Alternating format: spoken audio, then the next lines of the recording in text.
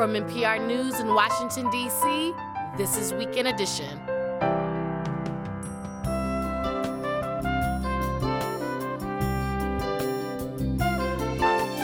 I'm Aisha Roscoe. Good morning. A new bill in Congress would crack down on food production companies who violate child labor laws. A lawmaker tells us more.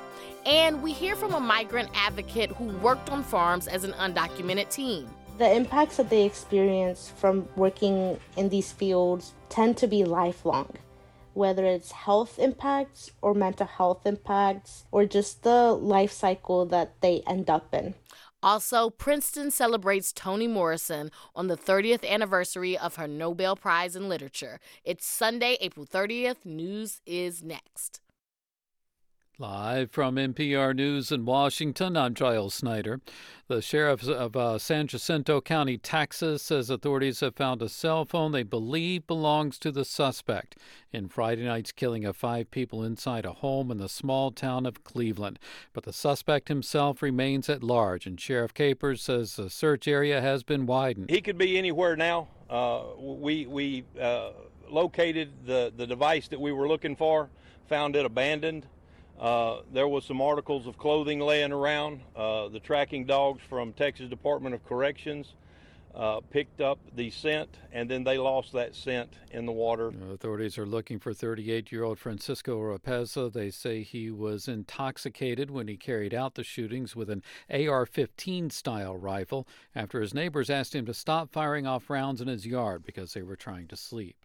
Over the past several years, Republican state lawmakers in Texas have passed laws blocking local governments from regulating everything from fracking to ride-sharing services. Houston Public Media's Andrew Schneider says legislators are now poised to adopt a far broader measure that would dramatically limit home rule powers for cities and counties. House Bill 2127 would block Texas cities and counties from passing regulations in areas including labor, the environment, and finance, among others.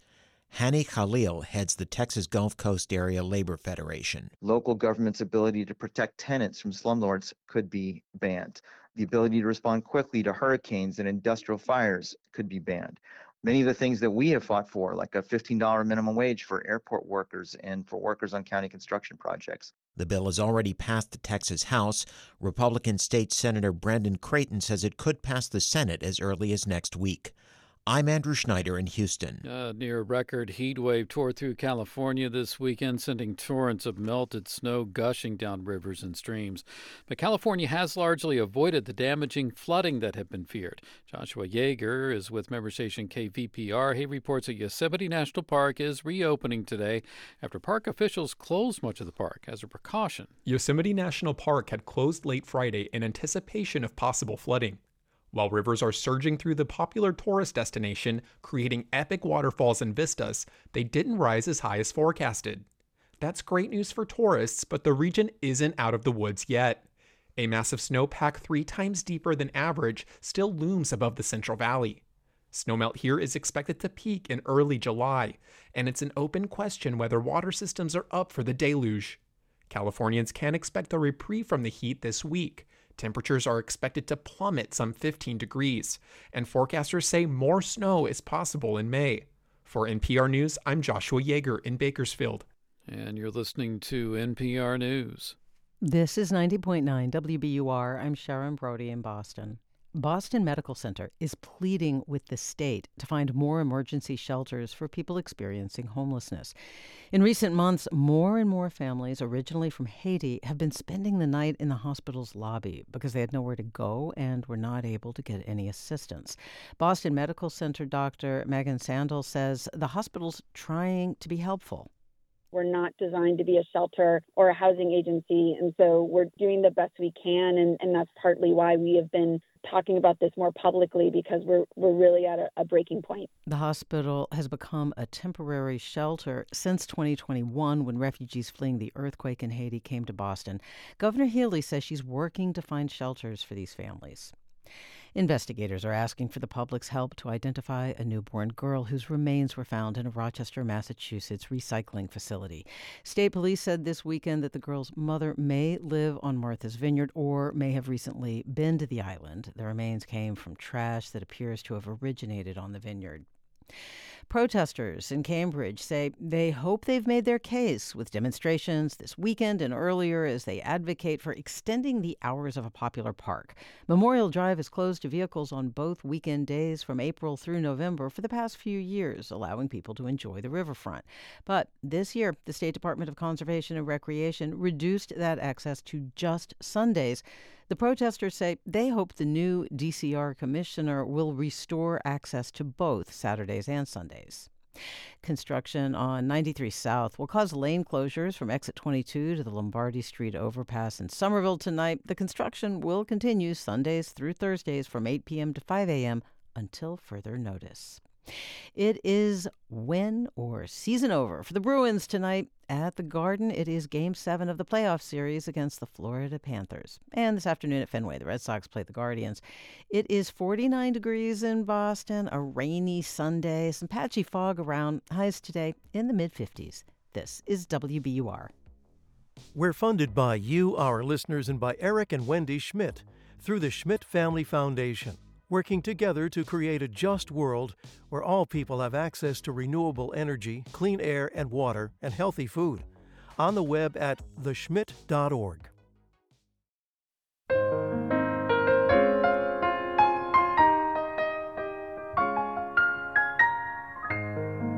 This is Weekend Edition from NPR News. I'm Aisha Roscoe. Good morning. The Biden administration is making big changes to immigration policies in the country. Last Thursday, they announced measures that include ramping up deportations for migrants entering illegally and new processing centers in Guatemala and Colombia. But some lawmakers also want crackdowns in the U.S. labor market. They say many underage migrant children are being exploited by corporations, especially food production companies. One of those policymakers is Representative Greg Casar, a Democrat from Texas. On Tuesday, he introduced a bill called the Child Labor Exploitation Accountability Act. He joins us now. Welcome to the program. Thanks so much for having me. So before we dive into the bill, I want to get your reaction to the Biden administration's new immigration announcements that they made. I believe that we need more legal pathways for immigrants and immigrants coming to this country.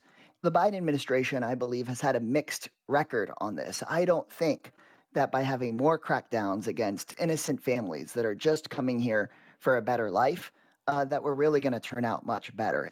But some of the Biden administration steps to have more legal pathways and orderly ways for folks to come here, I think that that's a step in the right direction. We need to see a change from top Republican officials if we want to see something happen. And so I believe that the Biden administration needs to move forward as much as they can on their own to provide legal and safe pathways for immigrating here. If we have legal pathways for immigrants to be able to work, not in the underground market, but work on a level playing field with everybody else, then it'll be easier for them to assert their rights when they're being exploited like we're seeing by these big meatpacking companies and other large corporations. Well, let's dig into that.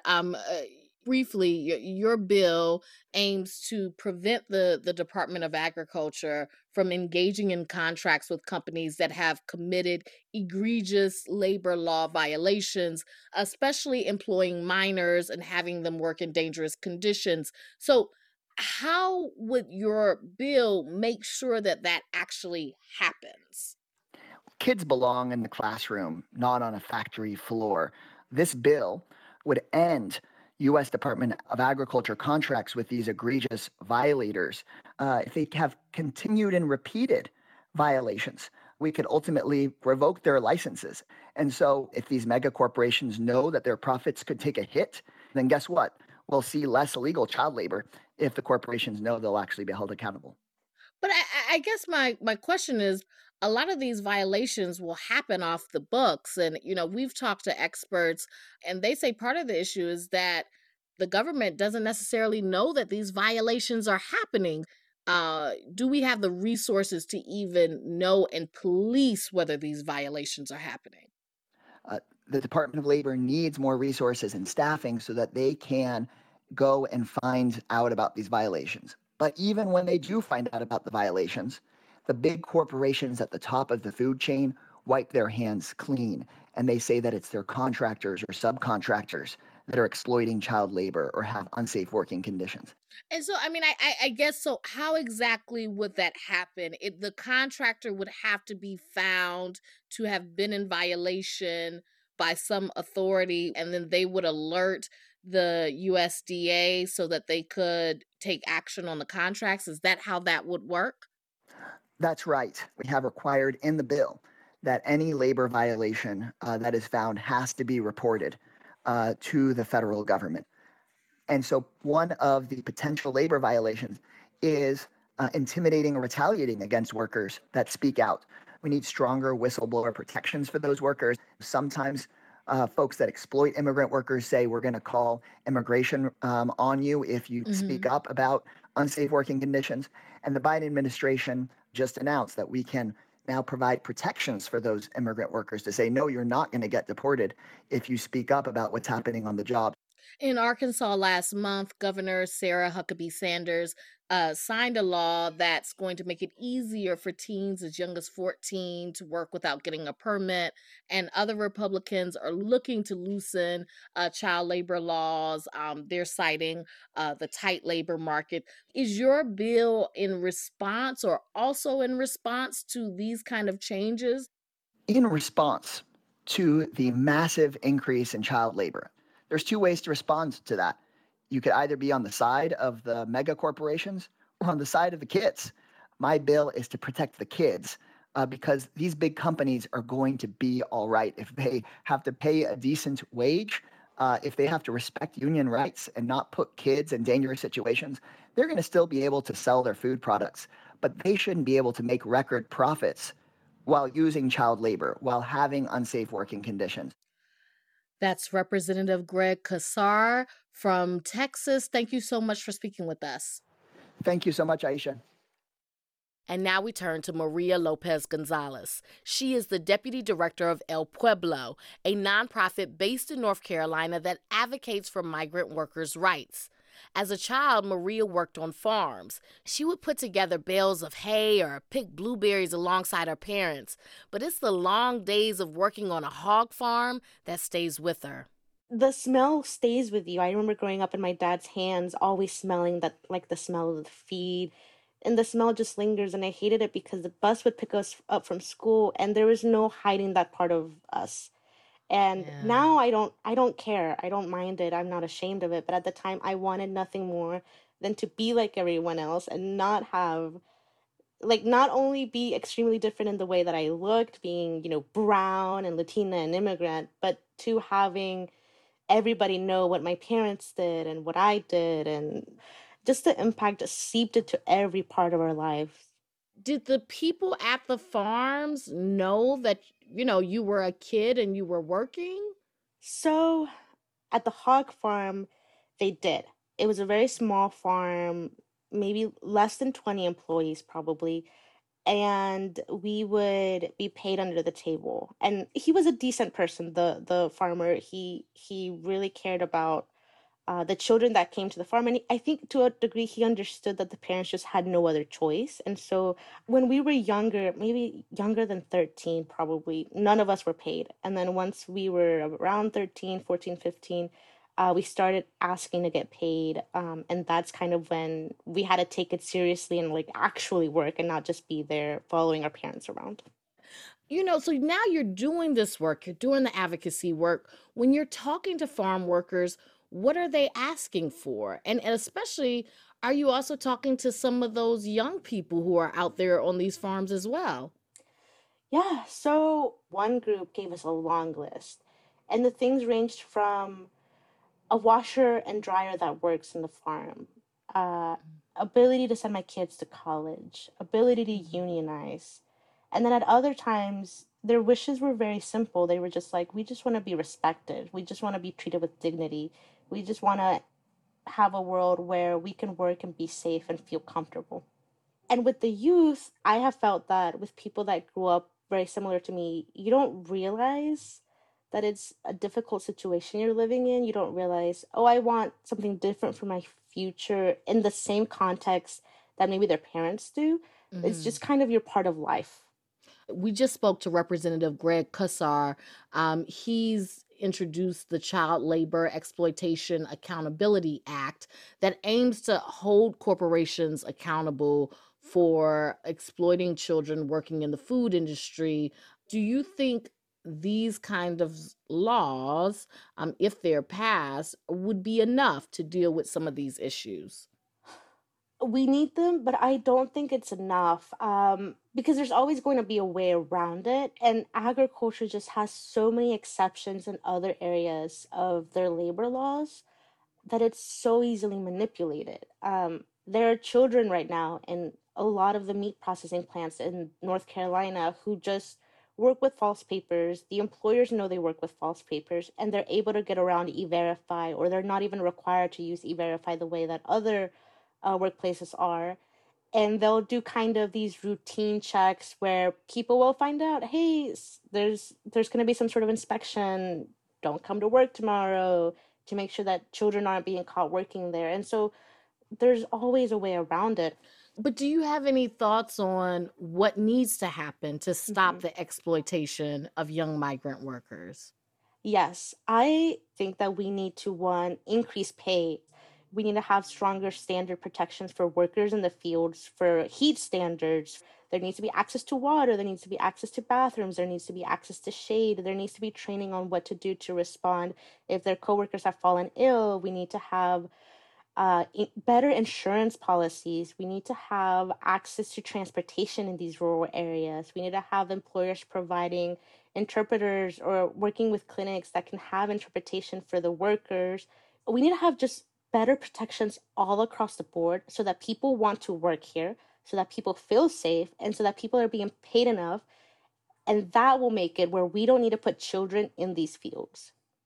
That's Maria Lopez Gonzalez. She is a former teen farm worker and immigrant rights advocate with the nonprofit El Pueblo. Thank you so much for joining us. Thank you so much.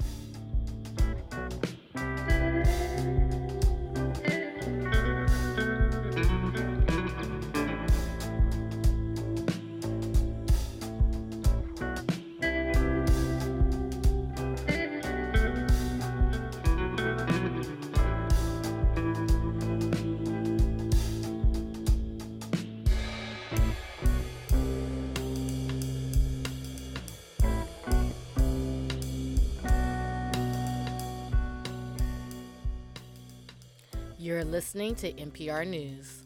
This is 90.9 WBUR. Good morning. I'm Sharon Brody in Boston. It's 9:18, and coming up in about 15 minutes, you'll get the story on an effort by lawmakers in Florida to weaken historic preservation in coastal areas. Critics of the plan worry developers will destroy iconic towns and neighborhoods. That's ahead on Weekend Edition Sunday. And keep up with WBUR wherever you are with the new WBUR app. Tap and listen when and how you want. Download it or update it in your app store now. We're funded by you, our listeners, and by Zoo New England. Zoo what makes you happy. Discover incredible wildlife and learn about nature at Boston's Franklin Park Zoo and Stone Zoo in Stoneham. ZooNewEngland.org. And Plymouth Rock Assurance, who believes auto and home insurance should be straightforward and works to assure their customers at every step. PlymouthRock.com/WBUR. I'm Giles Snyder with these headlines. Authorities in Texas are still searching for a man wanted in Friday night's mass shooting inside a home in the small town of Cleveland. 5 people were killed. The manhunt now includes the FBI. 6 high school students are reported injured in southern Mississippi after gunfire broke out at a house party. It happened overnight in Bay St. Louis. Police say they have arrested a 19-year-old suspect whom they call the sole shooter. And the National Weather Service in Florida has confirmed that storm damage in Palm Beach Gardens this weekend was caused by a tornado. Vehicles were flipped over and trees were uprooted. The state remains under a tornado watch, and forecasters say the threat is moving north into the Carolinas today. I'm Giles Snyder, NPR News.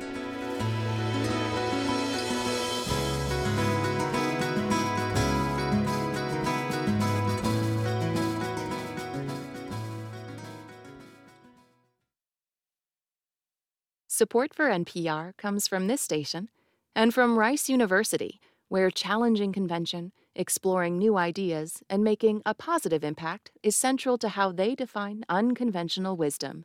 More at unconventional.rice.edu. And from the Walton Family Foundation, working to solve social and environmental problems to improve lives today and benefit future generations. More information at waltonfamilyfoundation.org. This is NPR. This is Weekend Edition from NPR News. I'm Aisha Roscoe. Last night in Washington, D.C., one of the rites of spring, the White House Correspondents' Dinner, where journalists get dressed up and presidents become stand-ups. After all, I believe in the First Amendment, not just because my good friend Jimmy Madison wrote it. President Biden made fun of his age several times last night, having just announced that at 80, he's running for re-election. NPR's Scott Detrow was there. I know because I saw him. I was there too, and he joins us now. How tired are you? Listen, Aisha, I don't get out that much anymore, so I had to maximize it. I am very tired this morning. It's same. So how did Biden do with his, kind of stand-up routine that they always do? He started on a serious note, we should say, talking about press freedom, demanding the release of Wall Street Journal reporter Evan Gershkovich, who's being detained unfairly in Russia. Then Biden turned on the funny. A lot of jokes about his age, also some digs on cable news. Here's a mix of both. You say I'm ancient. I say I'm wise. You say I'm over the hill. Don Lemon would say that's a man in his prime. A lot of jokes about Fox News as well, especially that sudden departure of Tucker Carlson and the network's settlement with Dominion Voting Systems over Fox's false claims about the 2020 election. I think Biden was funnier than last year. He brought the jokes. Well, pundits, I want to turn into the serious side of this. Pundits have highlighted polls showing that a majority of Democrats have said they do not want Biden to run, but that's kind of moot now because he's running. So the real question seems to be, do they plan to vote for him? Is the president worried about that? It's interesting. Really not especially. Obviously, Biden is going to campaign, but his team has a pretty confident view that Democratic voters who wish he would do more are going to end up voting for him next year, especially if the alternative is Donald Trump coming back to the White House. And equally, Biden and his advisors are confident that Trumpism has alienated enough independent voters that they'll largely back Biden as well, even though polls, including NPR's most recent poll this week, shows Biden is pretty unpopular with independents right now. This view, like a lot of things, has a lot of Democrats anxious, but Biden's advisors point to the midterms and Democrats over at last year's midterms as a sign that this approach could work. The other hot topic in Washington these days is flexing over the debt ceiling. House Republicans passed a bill. It's unlikely to get through the Senate. Biden has said he would veto it if it did. So any clues on how long this standoff will go? Will it go as it usually does, right until the very last minute? Yeah. I mean, I think that's the thing with brinkmanship, right? You have to get it to the brink. So I think this will almost certainly stay in this stalemate until the idea of the U.S. defaulting on its debt gets much more real and much more immediate. That exact date is still uncertain, but it's probably within the next few months. The White House says, look, the U.S. needs to pay its bills. These are things the U.S. already took money out, already decided to spend money on. They need to pay the bills. House Republicans are trying to use this leverage at this moment to force some spending cuts and also try to force Biden to undo some of his big policy achievements of the last couple of years. And Biden has said absolutely no. That's NPR's Scott Detrow. Thank you, Scott, and get some sleep. I hope naps are in the future for both of us today. Nice to talk to you. In some cities, homelessness has become a much more visible problem. That's left some parents and teachers trying to figure out how to talk to children about the people they see living on the streets, as Katie of Riddle reports from Portland, Oregon. For third graders at the Cathedral School, witnessing homelessness is part of daily life. I want you to think about your own journeys into school today. Teacher Ingrid Trachtenberg is talking to her students on a recent morning. Did you witness anyone sleeping outside? Every child raises their hand. This private Catholic school is downtown. Unsheltered people wander by the playground regularly. Sometimes they're distressed and in crisis. Trachtenberg encourages candor in these conversations. Here's her student Florence Bauer. On my way home, I go under the bridge, and under the bridge, there's this like ginormous homeless camp, and there's like a bunch of tents and things. When you walk up to those people, they you don't know them, and sometimes they can be like scarier than other people. So we're called as Catholics to look at those who are poor as the same as each and every one of us. And like Flo said, that's kind of scary, right?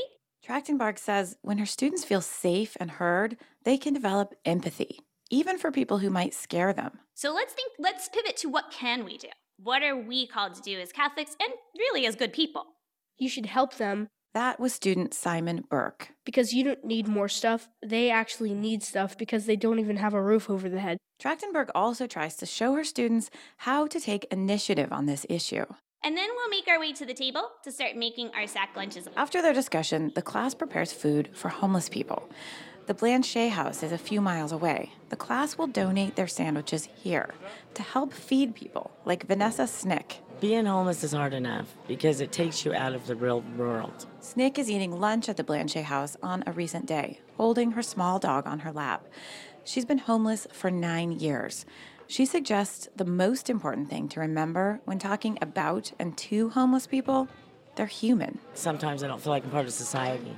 People have to understand that we're not here by choice, and it's hard to get off the street. And we've got pants on one side and some shirts and then a few socks and gloves. A volunteer helps people find clothing in another part of Blanchet House. Zale Lear picks some pants off the rack. Rain pants, I needed those. Lear has been on the street for close to a decade. Fundamentally, he wants the same things everyone else does. I think people are actually just looking for regularity, not being treated differently. Eye contact, a nod, a smile. 18-year-old Brooke Plass is a volunteer at Blanchet House. She remembers her first shift here. I just came home and I felt like I was just so happy to have gone. It made me it filled me with joy, honestly. She wasn't always as comfortable around homeless people as she is now. She remembers a different experience from when she was much younger. I think I said to my mom, I was like, why is that man sitting there? Where's his house?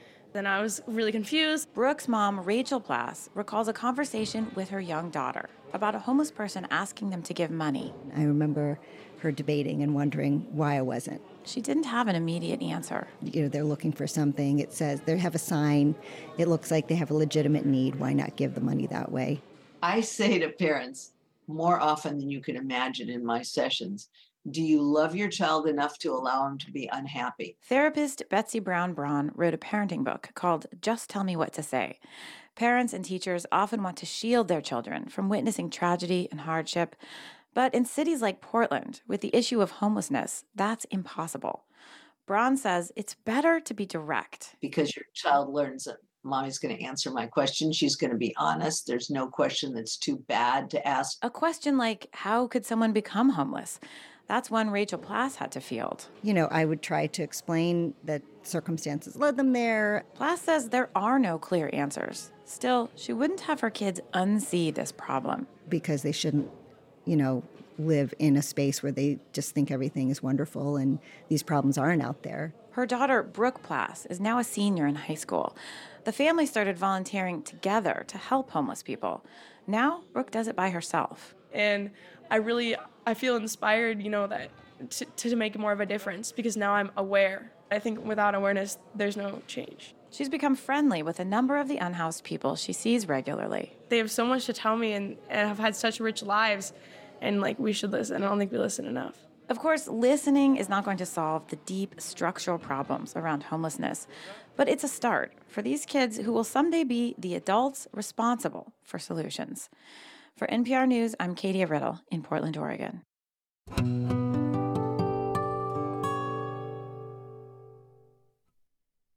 The Bluest Eye, Beloved, Song of Solomon, Toni Morrison is one of the most banned authors in the U.S. right now. She's also the only Black woman to have won the Nobel Prize in Literature. Before Morrison died in 2019, she taught at Princeton University. To commemorate the 30th anniversary of her Nobel win, Princeton has opened the doors to her archives with a new exhibit. NPR's Neda Ulabi paid a visit. When Toni Morrison came here to teach literature in the 1980s, she was one of the first 2 African-American women ever hired as Princeton faculty. Now there's a building on campus named after her. That's where Autumn Womack works. She's a professor who curated this exhibition from Toni Morrison's archives. This is the first time that most of this material has been displayed. I have to be able to make mistakes and not know that they're mistakes. The material from Morrison's archives includes diary entries, unreleased recordings, and drafts of novels, such as Sula and Beloved. But what you see when you walk into the exhibition are pages and pages that are waterlogged, smeared, and partly burnt. This is hard. Yeah. So these are the fire-singed pieces from the house fire. Womack says Morrison's house accidentally burned down in 1993, the same year she won the Nobel Prize. A team of archivists saved Morrison's work. They wrapped every surviving page in mylar. Scholars are grateful for the letters and lists and materials dating back to when the author was a girl in Ohio named Chloe Ardelia Wofford. There's material where you see her playing around with her name. There's Chloe Wofford, Toni Wofford, and then we get Toni Morrison. Toni Morrison scholars came to Princeton recently to discuss her life and work. Some noted what it means for Princeton to have this archive rather than Howard, the historically Black university where Morrison went to college. The archive is filled with treasures. Princeton professor Kanohi Nishikawa co-organized this conference. He points to documentation of an argument between Morrison and renowned opera director Peter Sellers. She defended the Shakespeare play Othello. He found it irrelevant. So she wrote an opera called Desdemona. Sellers wound up directing. I exist in between now, between being killed and being undead. It was called Desdemona. By the time you come out, you don't even think of it as an adaptation of Othello. It's its own thing with its own sound and its own lyrical voice. A revelation of this new exhibition is Toni Morrison's connection to theater. She starred in plays at Howard and wrote screenplay adaptations of some of her own novels. To honor her Nobel anniversary, Princeton commissioned performers to create works based on Toni Morrison's archives. Dear Miss Morrison, the kitchen doors shut. They send us away. Shoo, shoo, shoo. That's Daniel Alexander Jones, a Guggenheim-winning theater artist. Whoa, it blew my mind. Diving into the archives of one of the best writers in U.S. history was enthralling but intimidating, Jones says. Imagine having Toni Morrison's voice in your ear as you write musical theater to honor her. You know you can do better. you know you can dig deeper. You know that's not the right word.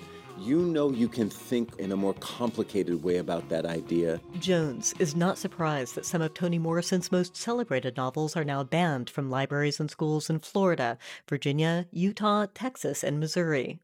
These books, he says, speak to division, incivility, and rage. She gave us codes and keys to deal with everything we are facing right now. And if you go back, you will receive them. There are answers there. Did you find an answer? Many. I found many answers. And chief among them, this question of how we take the venom of this time and transmute it. Transmute it into medicine. Language can never live up to life once and for all, nor should it. In her Nobel Prize speech from 1993, Toni Morrison said language cannot express human pain, racism, or war. Its force, she said, is in its reach. Be it grand or slender, borrowing, blasting, or refusing to sanctify. They are words for our time. They always were. Unmolested language surges toward knowledge, not its destruction. Neda Ulabi, NPR News.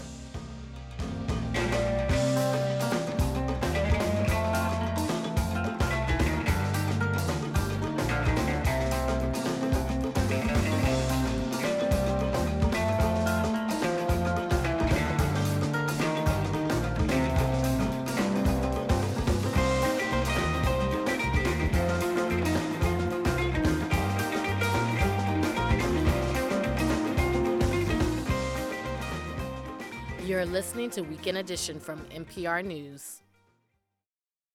Many of Florida's most historic buildings are along its coastal areas. But what do you do if they're not up to code or deemed unsafe? The state Senate just passed a bill that would prevent local governments from blocking any demolition of those buildings. Supporters say it'll protect people from structures that are old and prone to flooding. But critics worry developers will swoop in and destroy iconic towns. Veronica Zaragovia of member station WLRN in Miami reports. Welcome to our Art Deco tour, sponsored by the Miami Design Preservation League. Each time Melinda Berman gives a tour of Miami Beach's brightly colored Art Deco buildings, she asks people to share where they're from. Singapore, Denmark, France, Connecticut. She points out features that make these buildings from the 1930s and 40s so recognizable. The element of threes, the two symmetrical sides, and the center rising taller in the middle. See those little shelves over the windows? We call those eyebrows to shade the rooms from the sun. Berman volunteers with the Miami Design Preservation League. Activists want to keep these Art Deco structures intact, as does Miami Beach Commissioner Alex Fernandez. These are the buildings that housed World War II servicemen, including Clark Gable, who had already filmed Gone with the Wind when he enlisted in the U.S. Army Air Corps in 1942. It's American history that will be bulldozed with Senator Brian Avila's bill. Republican Brian Avila sponsored the measure that Florida's Senate passed Friday. He says it'll target dangerous buildings. We're certainly very appreciative of our history and historical structures, but not all these structures have a historical significance. His bill would allow owners to tear down buildings in high-risk coastal flood zones mapped by the Federal Emergency Management Agency if they don't conform to FEMA standards for new construction, or if local building officials say they're unsafe, or if local governments want them to come down. If a building is in one of these situations, it should be able to be rebuilt. There's an exception for buildings on the National Register of Historic Places and for those older than 200 years. When demolition is allowed, new buildings don't have to resemble the old ones. They can be as tall or as big as the local rules allow. I don't want to be the guy that goes down in history as putting up a skyscraper in Miami's Art Deco district or in St. Augustine Beach. That's Republican State Representative Spencer Roach defending a version of the bill that he's trying to get Florida's House to approve. It makes housing more affordable, increases property values, increase revenue to local governments, and it helps alleviate blight. Critics worry about the potential influence of developers. A company called 13th Floor Investments gave $10,000 each to political action committees led by Roach and Avila around the same time the House and Senate bills were filed. 13th Floor, which has oceanfront parcels in Miami Beach, has said the donations weren't related to the legislation. Fernandez, the Miami Beach commissioner, says the measure would hurt tourism and erode the city's charm. That attraction is being stripped away from Miami Beach. And once you strip that away, we end up being just any other coastal community. The House is set to vote on the bill next week. If it passes, it goes to Governor Ron DeSantis, who hasn't said whether he'll sign it. For NPR News, I'm Veronica Zaragovia in Miami Beach.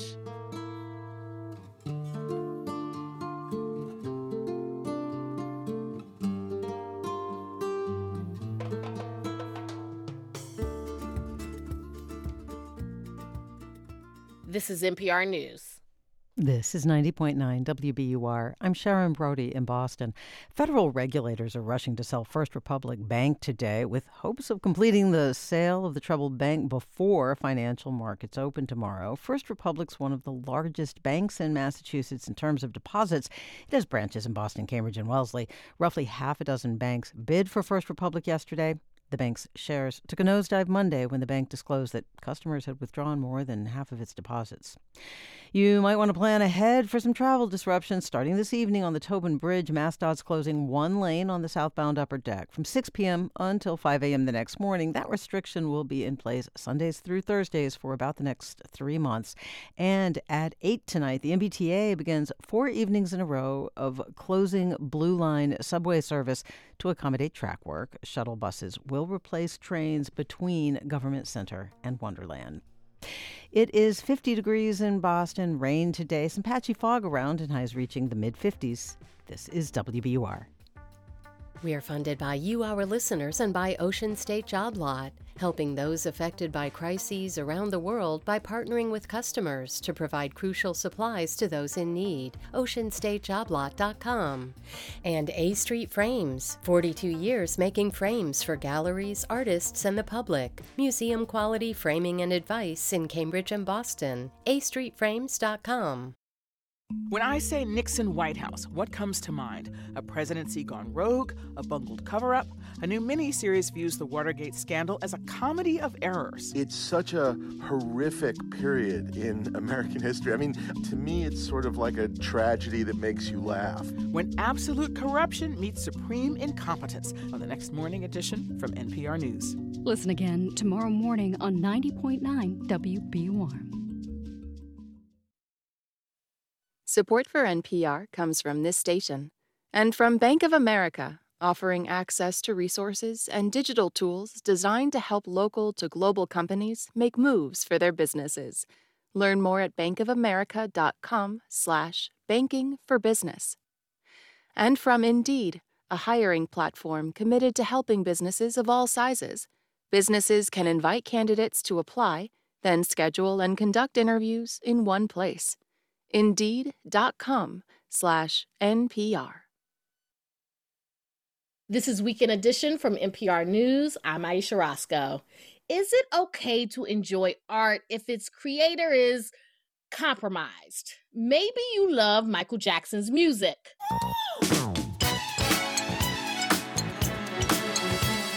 Or you want to watch Woody Allen's Annie Hall. A relationship, I think, is like a shark. You know, it has to constantly move forward or it dies. And I think what we got on our hands is a dead shark. Or laugh at Bill Cosby. And I looked, and there was chocolate cake. The child wanted chocolate cake for breakfast. What do we do with the art of monstrous men? Asked writer Claire Dederer in an essay back in 2017 amid the Harvey Weinstein revelations and Me Too movement. It's a question that continues to trouble her as she tracks more examples, like Kanye West. And it's not all men. Think some Harry Potter fans' distress over J.K. Rowling's comments about gender. It's all part of Claire Dederer's new book called Monsters, A Fan's Dilemma. Thank you for coming on the show. Thank you for having me. It's a thrill to talk with you. Well, so, there are examples of so many people in this book, and you do caution against equivalencies. So how did you come to define monster for this book? Yeah, I think that was a really challenging part early in the process. I started sort of thinking about this problem in maybe 2014 or 2015, and then came the kind of big reckoning we had at the end of 2017. And in the context of that moment, this idea of the monster sort of emerged, this way that we would sort of look at these men who were being accused and think of them as monstrous. And at first I sort of went unthinkingly with that language and sort of the way that it just held all this anger and all this blame. So I started to question whether it was really the right word to describe what was happening, because what I really saw was just the work being disrupted by the acts of these people who'd done this rotten thing. And the way that you talked about it, and I think that this is kind of an apt metaphor, is that you kind of said it's like a stain. Right. And I think the reason the stain was such a useful image for me to think about was that I liked the idea that indelibility, like that stain, that just like indelible mark, is not a choice. Like when you drop the wine on the carpet, you're not making a decision for it to spill across the floor, which I feel like is my experience when I learn something about an artist whose work I love. I don't want to know it, but I do know it. And now I have to figure out what to do. You got your start as a film critic. Mm-hmm. And so in a lot of this book, you talk about how you've struggled with some of the directors. Yeah, I think that Roman Polanski was really where this all started for me. I had been researching his rape of a 13-year-old girl in In a previous book I was writing, I read the girl's deposition. I really learned all about the crime, and I was still able to consume the work. And so he's sort of the ultimate kind of embodiment of the problem, because the work is so good to me and so important to me, and the crime is truly awful. It's something that I have a strong sense of identification with the victim, right? So there's a way in which there you are, you're stuck between two immovable objects. So yes, Polanski was the jumping off point, but I also think there's a way in which music is really crucial to this question. You go see a film or you sit down and read a book, but music is there and it lives with you. And you play it over and over. But also it comes to stand in for these like eras in your life. You remember when you were a teenager or when you were falling in love with your partner or whatever, there's often music that's really tied to that. So the musical examples tend to be the really heartbreaking examples for a lot of people. You invoke your kids at points in this book, their friends. There is a generational thing to it, because it does seem like there is been a shift in fandom and in the way we process, fandom and being obsessed with something. You talk about this in the book. I'm going to have you read a little bit of it. Sure. I'll read a little bit about this idea of obsession that you brought up. Obsession. When we say we're obsessed with something, it means I am a fan, a super fan, an intergalactic fan. I am verily defined by this thing. It is my personality. It is me. I am it. And so to me, I do feel like that is just so key, because it feels like when people say they are a fan of someone these days, they're not just saying, oh, I like their music. Oh, I like their art. They're saying, this person is a reflection of me and my values. And if this person is bad, then that means I'm bad. Right? Like, am I reading that correctly? Yeah, I think you are reading that perfectly. I think that that's one of the reasons that it's important to think about this stuff right now. There's this sort of question of why write this book now? Why address this now? How is this moment different from moments in the past? And, I'm 56 years old. And when I was young, I was certainly a fan of things. I was a fan of lots of things. I just didn't know anything about the makers of those things. I would have the 4 photos of the Beatles on my bedroom wall, and I'd be, obviously George is the cutest. And that was sort of the extent of what I knew. And now that is a 180-degree turnaround. We now know everything about everyone. So there's this kind of simultaneous self-expression as fan and too much knowledge as fan, or maybe just the right amount of knowledge for some people. But it comes together to create this very intense identification between the person who loves the work and the artists themselves. But is this a solvable dilemma? Because when you talk about how deep that identification can be, people may no longer listen to R. Kelly music. And then do you watch a Harvey Weinstein movie? Like, where are the lines? Right. I think in every single case, there is a set of circumstances that we can look at and that are specific to that artist. But one of the big projects of the book is to get out of this idea that there's an authority there telling us what we ought to do. In both cases, I feel like there's often a response that you just have to separate the art from the artist. And what I very quickly realized as I started thinking about that is like, that's impossible for me in the case of, for instance, Manhattan by Woody Allen. That's this film about a 40-something man having a relationship with a teenage high school girl. But I don't get to tell you what your line is. This whole conversation is predicated on a moment and a movement where people say when they were hurt by somebody, when somebody stands up and says, this happens to me. And the way that we deal, what happens after that person says that is not perfect. But that moment of the person saying that this is wrong is crucial, because if we don't listen to people when they say something's wrong, how can we do better? And then you have the information to make an informed decision about what you consume. Exactly. And I don't think that that decision is necessarily a decision that's based on forgiveness. And I don't think it's based on forgetting. I think that you can know what you know and live with that complexity and be a complicated person yourself with your own history, and at the same time, maybe still engage with the work. That's Claire Dederer. Her new book is Monsters, A Fan's Dilemma. Thank you so much for speaking with us. Thank you so much for having me. Internet, cyberspace, set free. The World Wide Web is 30 today. That's what many of us just refer to as being online. And later today, take a spin, now you're in with the techno set. You're going surfing on the internet. On All Things Considered, hear more about the birth of the web in the public domain. Listen online at this station's website at npr.org or on your radio.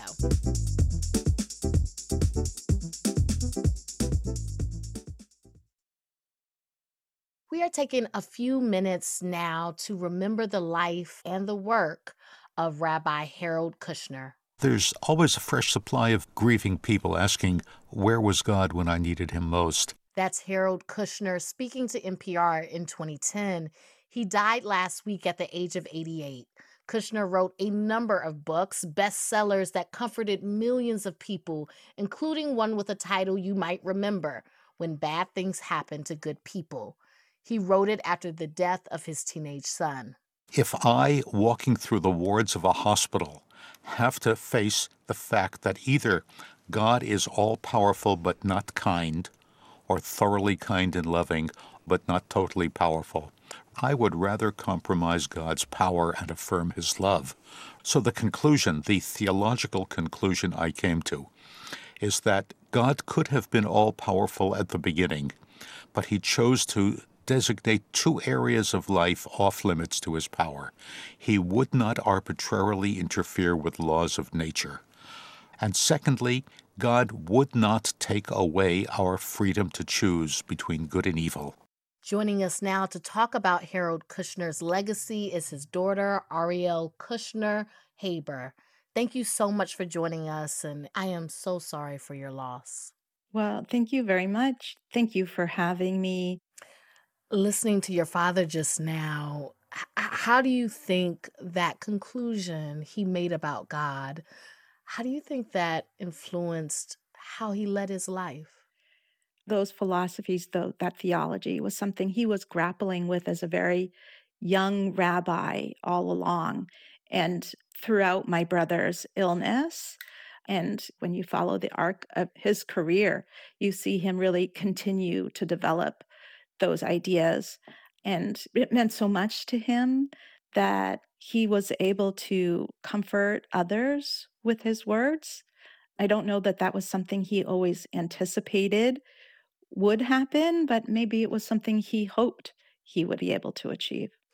Do you think that he was surprised by the reaction to his books? And how did that change his life and by extension, your family's life, that he brought comfort to so many people? I think he was surprised by it, and also he never stopped being gratified when people would come up to them and share their stories. And he received a lot of fan mail. And when he first finished the manuscript of When Bad Things Happen to Good People, initially he didn't have an easy time finding a publisher for it, but then he did settle on Schocken Books. And it was a little bit smaller publishing house and a Jewish publishing house. We were on a family vacation when we got news that a bidding war had started between the Literary Guild and the Book of the Month Club. Finally, by the way, Book of the Month Club won out that bidding war.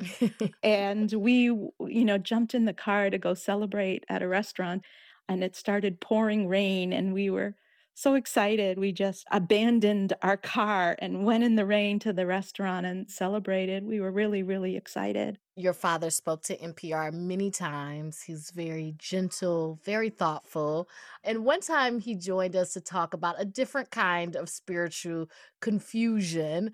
This is a little more lighthearted. The confusion of being a diehard fan, used to seeing his team lose, suddenly faced with that team winning big. I'm talking about his love of the Boston Red Sox. Let's take a listen to the conversation he had with us when they won the World Series in 2004. What will we have to yearn for? What will we have to complain about? What are all those people who call talk radio going to be able to call and vent about? It's going to be a major readjustment for a whole lot of people in the Boston area and all of Red Sox Nation around the country. Did he ever come to terms with a winning Red Sox team? Well, that's so funny. I think probably his book, When All You've Ever Wanted Isn't Enough, maybe it speaks to that a little bit. He really did love being a Red Sox fan. And one of his big splurges after the success of When Bad Things Happen to Good People was he bought season tickets to the Red Sox. Oh, And I think yes. he really got to share some of his love of baseball with his grandchildren. So he did get to continue to enjoy being a Red Sox fan. What do you think your father's legacy will be? Well, it's really my hope that his words and his theology will continue to resonate with people. And at the time when Bad Things Happen to Good People came out, I think some of his theology was quite controversial. And it's interesting to see over time how much a lot of that theology has become adopted. So I hope that people will continue to be able to find comfort, not just in from When Bad Things Happen to Good People, but from some of his other writings. I particularly think the book that he wrote, The Lord is My Shepherd on the 23rd Psalm, is wonderful and will resonate with people. And I think it's important to note, too, that how much his book was embraced, or his philosophies, theology was embraced and received by the interfaith community. And I think that was something that really surprised him and that he was incredibly gratified and thrilled for, to sort of be able to bridge those divisions. There's a traditional Jewish response to losing someone that is, may their memory be a blessing. If you don't mind sharing, what memory do you think will comfort you the most? The way that he interacted with his grandchildren, just the way he involved themselves in their learning and their everyday lives, and the joy that they brought to him was really wonderful. And of course, those are, some of the greatest memories for me personally. That's Arielle Kushner Haber talking about her father, the late Rabbi Harold Kushner, author of When Bad Things Happen to Good People. Thank you so much for talking to us today. Aisha, thank you so much for having me. Appreciate the opportunity.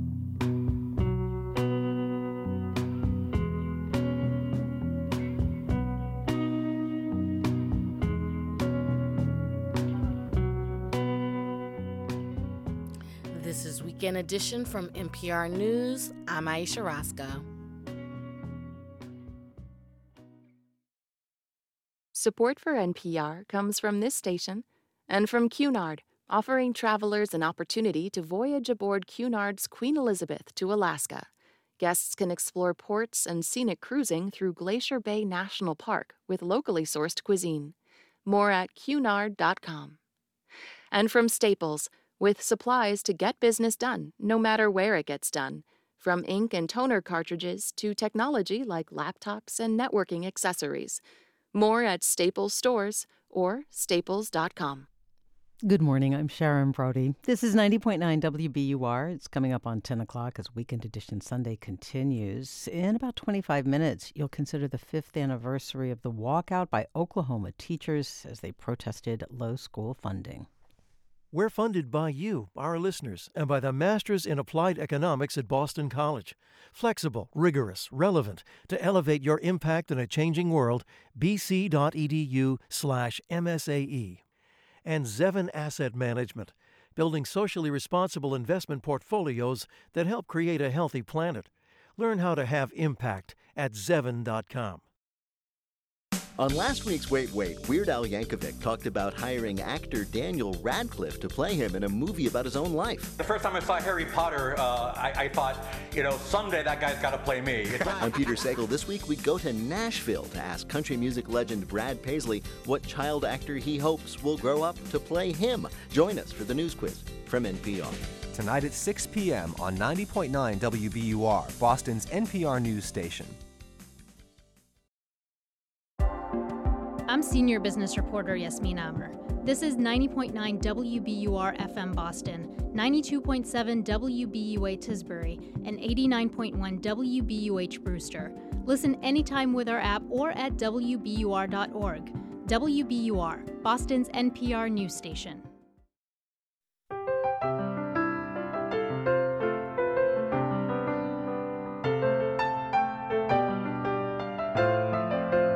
From NPR News in Washington, D.C., this is Weekend Edition.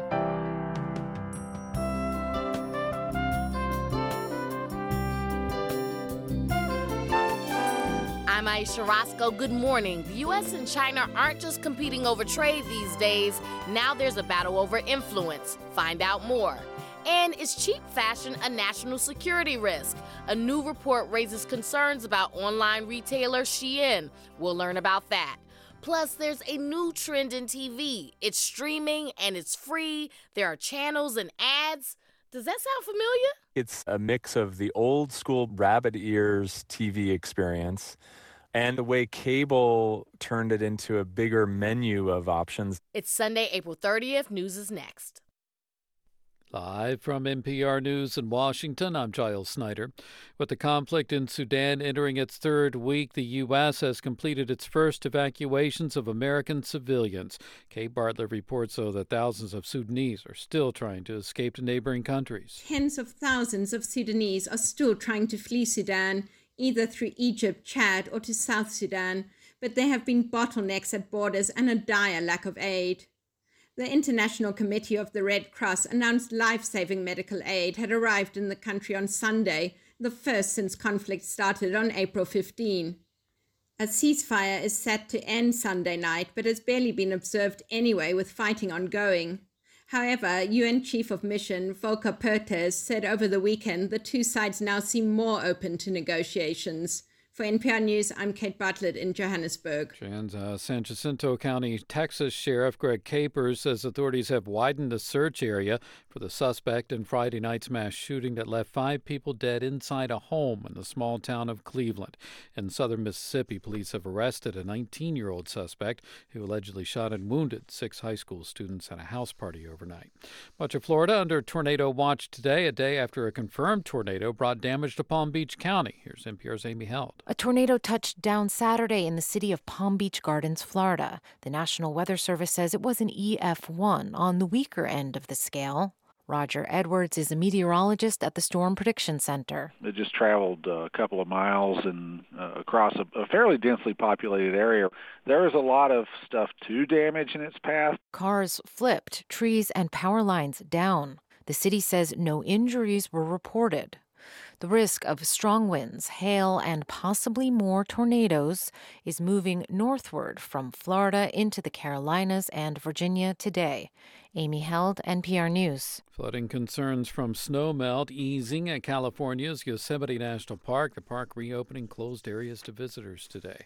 Nurses in half of England's hospitals, mental health and community services are walking off the job today. Vicky Barker reports from London. Yorkshire paramedic Debbie Wilkinson is among those nurses who say their pay long ago failed to keep up with rises in the cost of living, telling the BBC. We've got members that are going to food banks and we're all on credit cards and debt's rising and food costs are rising and it's really, really hard and it's the same for everybody. The nurses union says this latest 24-hour walkout has been designed for maximum disruption. It includes nurses who work in emergency rooms, ICUs, and maternity services for the first time. For NPR News, I'm Vicky Barker in London. And from Washington, you're listening to NPR News. This is 90.9 WBUR. I'm Sharon Brody in Boston. Boston Children's Hospital has paid out $15 million to a family after their 6-month-old son died in the hospital's care.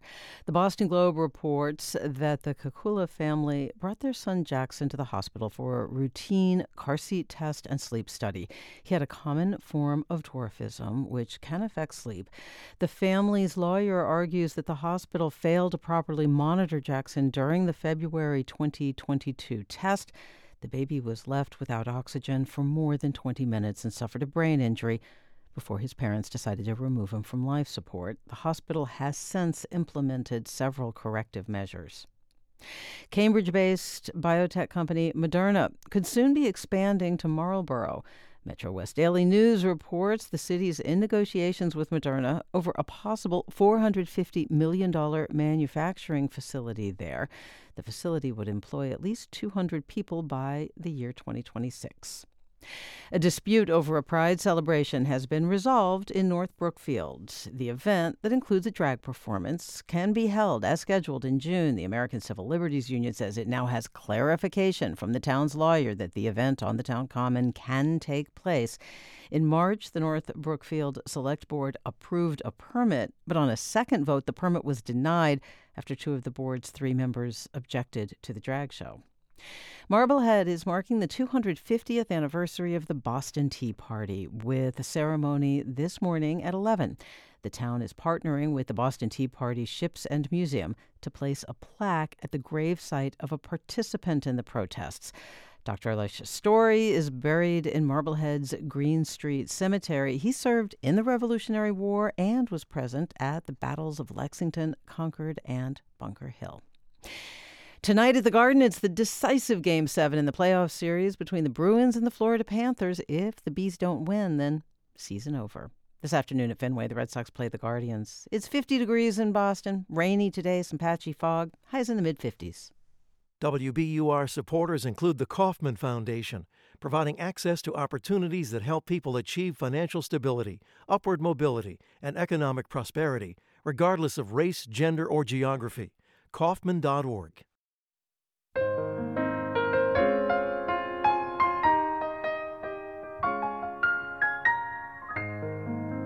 This is Weekend Edition from NPR News. I'm Aisha Roscoe.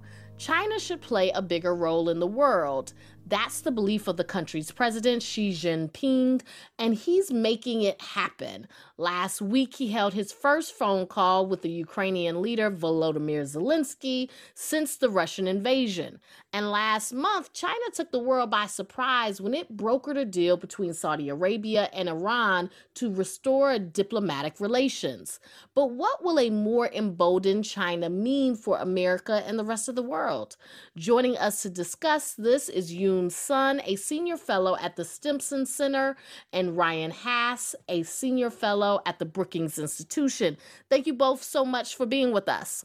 Thank you, Aisha. Thank you for having me. So if we can start with President Xi's phone call to Ukraine, Ryan, why do you think that's happening now? And what is the significance? Well, Aisha, it's a good question because, as you pointed out, it's been over a year since Russia invaded Ukraine, and President Xi has spoken many times with his Russian counterpart, Vladimir Putin, but has not spoken with the Ukrainian leader, Zelensky. And I think that part of it has to do with the fact that China wants to do a bit of cleanup work for a Chinese ambassador to France who put his foot in his mouth and offended a lot of Europeans by suggesting that former Soviet states do not have sovereignty. But there's also, I think, a deeper subtext to the story, Aisha, which is that President Xi has built his brand on being firm and resolute and not bowing to pressure. And I don't think he wanted to be seen as bending to demands from Europe and the United States for him to call Zelensky. And so it's notable that there has been a quiet period over the past several weeks where there has not been a lot of public pressure upon President Xi to reach out to Zelensky. And then this week he did so. And this may have a lesson for the United States as well.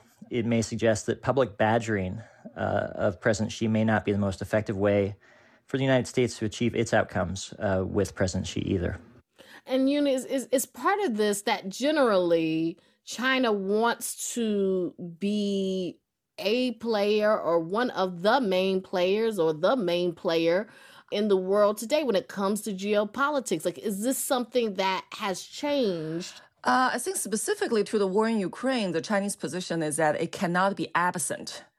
Beijing has already realized when it doesn't have a voice, when it doesn't have a position, it will be labeled by the Western countries as the accomplice of President Putin.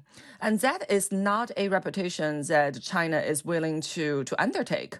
So we do see that China now is trying to play a more active role in terms of the mediation or the facilitation of a dialogue or some sort of peace discussion between Russia and Ukraine. I still think it's a very long way to go, and this is the very beginning of a very long process.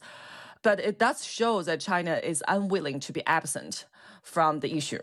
I completely agree with you, but I also wanted to take up the broader point that you were raising. I do think that the Chinese want to present themselves as a peacemaker on the world stage. They played a very active role in trying to encourage rapprochement between Saudi Arabia and Iran. But the Chinese also want to be seen as the leading economic engine of the global economy in the coming century. So then, how worried is Washington about China's ambitions on the world stage?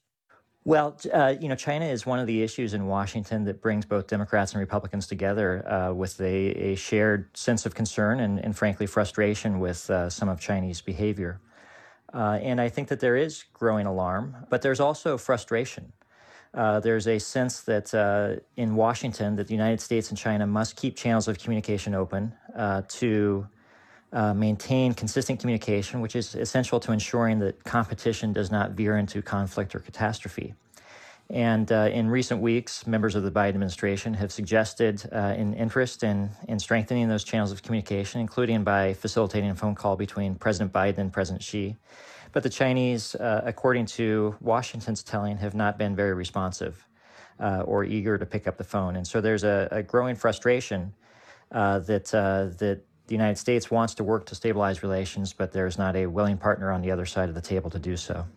Is the reason why these issues of like the role that China is going to play, the role that the U.S., the West are going to play, is it vital because we are now in a battle that is really over influence and what type of world we will have, like whether it's going to be one based on democracy or one based on autocracy? Well, I think that's one way to look at it because there have been the attempt to define this competition between U.S. and China as one that is ideological. But on the other hand, it is about two very different types of international system. The Chinese have come to the realization that great power competition essentially is a competition for the rest of the world. It's about whether the rest of the world will identify with the United States and the U.S. approach to international politics and the international system, or identify with China and China's different approach and alternative world vision to the global order. I think Eunice captured it well. The honest truth is there really is no consensus in the United States on what the crux of competition between the United States and China is. There are a range of views. You often hear President Biden talk about democracies being in a contest against autocracies for influence on the world stage. But you also hear other people in the Biden administration and elsewhere essentially warning that prestige drives from performance, and China's performance is improving. Their overall economic power, their overall national power, their overall military power is growing. The question that I think a lot of people are grappling with is what is the most effective way to respond to China's growth in overall national power. And some people believe that the United States simply needs to run faster to keep its lead over China, and others feel like more aggressive actions also are needed as well to maybe trip up or slow down the competition from China in order for the United States to maintain or preserve its lead in overall national power on the world stage. We should remember, right, that there is a huge economic component to this. Talk about how that plays a role in all of this. Well, Aisha, I think you're absolutely right. Over 120 countries in the world count China as their top trading partner. China is deeply embedded into the global economic system in a way that the Soviet Union never was during the Cold War, for example. But there are two other sort of broad themes that I think we can extrapolate from watching how countries are responding to this growing competition between the United States and China. And one is that there really are very few countries in the world that are eager to choose between the United States and China. We are not seeing the emergence of rival blocs between the United States and China like we did during the Cold War with the Soviet bloc and the Western bloc. So that is not happening. The second thing that we're beginning to see is that there are very few countries in the world that are eager to pay a high price to preserve American primacy. In other words, there are countries around the world that share values and interests with the United States and want to remain close partners and allies with the United States, but not at a significant expense of trying to do damage to China and hurting themselves in the process. And so this places sort of natural limits on how far countries around the world are going to be willing to align with the United States in opposition to Chinese actions. Yoon, how do you think this growing rivalry will play out between the U.S. and China? Is this something that people should be worried about? Well, I think people are worried about this, and most focusedly on the issue of Taiwan, right? There have been all this discussion about what China's timeline is coming to Taiwan and whether China will take military action against Taiwan in the foreseeable future. So I think there's a genuine concern that U.S. and China will get into a direct confrontation or a conflict even because of the issue of the future status of Taiwan. But outside the scope of the Taiwan issue, we are going to see the intensification of the competition between U.S. and China.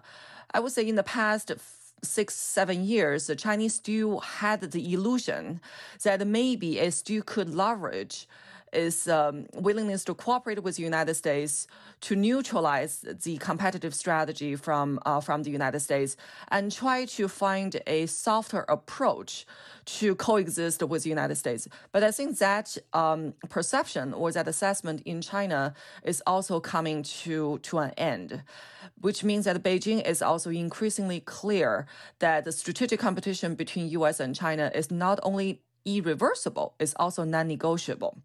So what that means is China is gradually positioning itself for a long-term competition with the United States, which will have significant impact over the rest of the world, which also means their competition is going to intensify.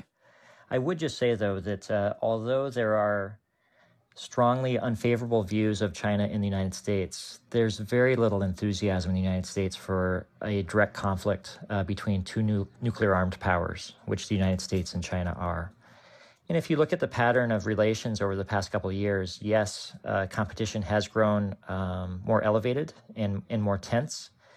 But when things have gotten really hot, President Biden and President Xi have stepped in to intervene and try to cool things down and serve as a bit of a pressure release valve on the overall relationship.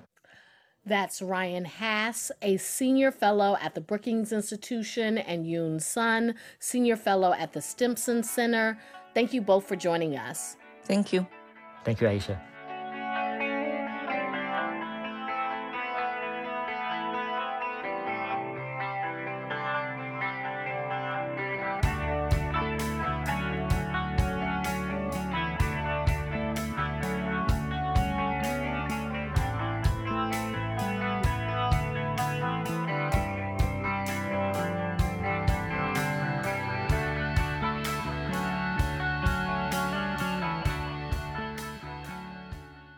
You're listening to NPR News. This is 90.9 WBUR. Good morning. I'm Sharon Brody in Boston. It's 10:18, and coming up in about 15 minutes, you'll get a Philadelphia perspective on the playoff series starting tomorrow in Boston between the 76ers and the Celtics.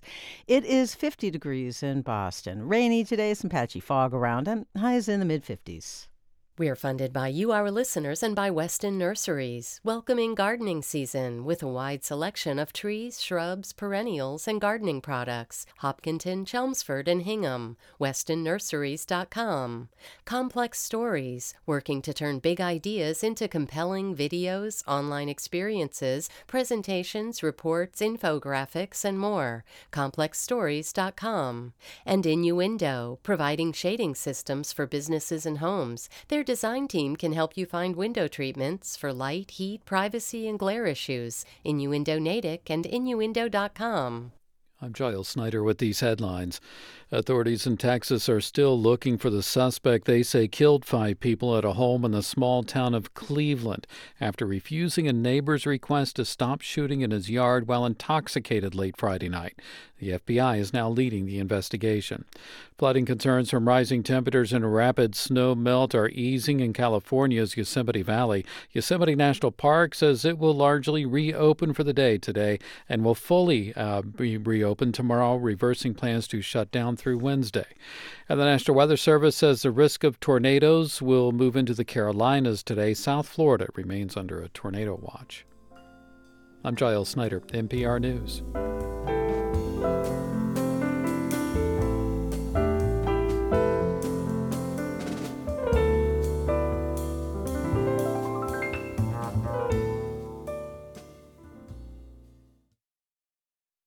Support for NPR comes from this station and from Proven Winners Colored Choice, offering flowering shrubs. From hydrangeas to lilacs to evergreens, the full collection is at provenwinnerscoloredchoice.com/NPR. From Hint, maker of fruit-infused water with no sugar or diet sweeteners. Hint's 25 flavors include blackberry, coconut, and blueberry lemon. In stores or at hintwater.com. And from the sustaining members of this NPR station. This is Weekend Edition from NPR News. I'm Aisha Roscoe. The failures of Silicon Valley Bank and Signature Bank have brought the country's small lenders under increased scrutiny.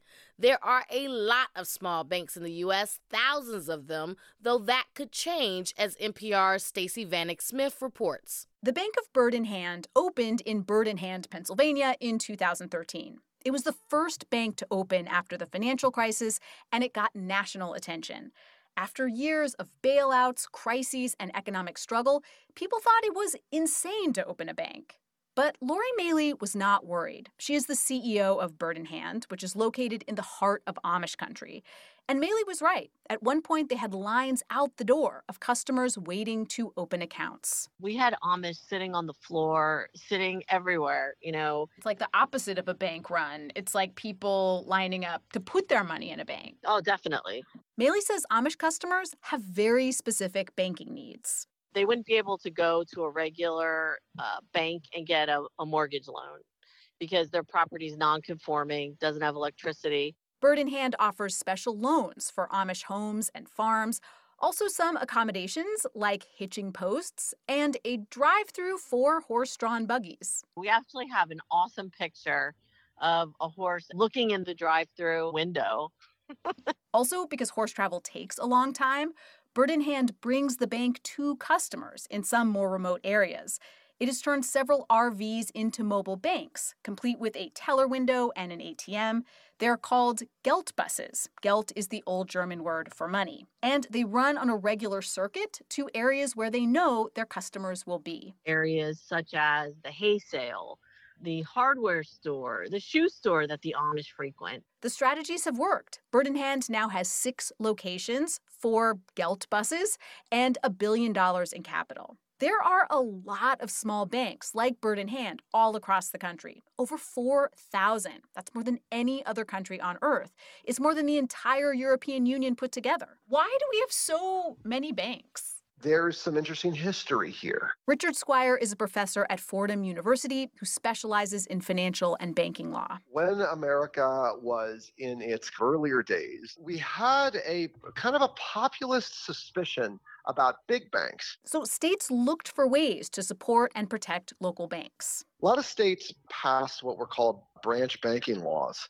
which made it illegal to operate a bank out of more than one building. It's hard to imagine it now. And so every little town in America had its own local bank. At one point in the 1920s, there were nearly 30,000 banks in the U.S. But all of those little banks posed a big problem for the U.S. economy. They would go bust all the time, and people would lose everything. Bank runs would spread through communities, devastating them. And small banks still pose a risk, says Squire. He says they do provide crucial services to communities, but they can also be very vulnerable to economic shocks or a local disaster. He thinks the events of the last couple months have shown this and will mean a lot fewer small banks in the near future. There's going to be tremendous market pressure for consolidation. Americans have already pulled nearly $200 billion out of small banks in just the last couple of months. Bird in Hand, though, has not been one of them. In fact, CEO Lori Maley says people still come to her all the time asking the bank to come to their town. Last month, the town of Burnville actually threw the Bank of Bird in Hand a little celebration after they became one of the regular stops for the Gelt bus. We did the ribbon cutting March 8th, and there were 2 Clydesdale horses pulling a wagon with our bank's name and the pictures on it. They paid for all this. That was their welcome to us from a community perspective, which is amazing. Never have seen anything like that in my whole life. So, this is not how I feel about my bank, let me just say. I know, it's amazing. I mean, honestly. Stacey Vanek Smith, NPR News. In 2018, teachers across the country walked out of their classrooms to protest low wages and poor working conditions. Beth Wallace was among them. Today, she's an education reporter for State Impact Oklahoma. In this story, she says teachers in her state are still facing many of the same challenges that led them to protest, but help may be on the way from an unexpected place. 5 years ago this month, Oklahoma teachers descended on the Republican-controlled State House to make their case for more school funding and better pay. They were energized and hopeful, but that hope began to chip away every time they heard something like this from Republican lawmakers. I'm not voting for another stinking measure when they're acting the way they're acting. That was Representative Kevin McDougal. In 2018, Oklahoma's GOP blocked a lot of the proposals teachers walked out for. And since then, a lot has changed and a lot hasn't. Oklahoma's record-breaking teacher shortages have gotten worse. Teachers did get some raises, but Oklahoma still ranks in the bottom half of all states when it comes to pay. And there have been some bumps in classroom funding, but per-pupil spending is still among the lowest in the country. This session, though, something unexpected is happening. The state's Republicans are backing record-level education funding measures, including teacher raises and a slew of pro-labor bills. Maternity leave, mentorship stipends, right? Professional development, paying for additional credentials. This is Republican Senator Adam Pugh. So teachers continue to advance in their career. Pugh chairs the Senate Education Committee. A lot of those pro-teacher bills are his.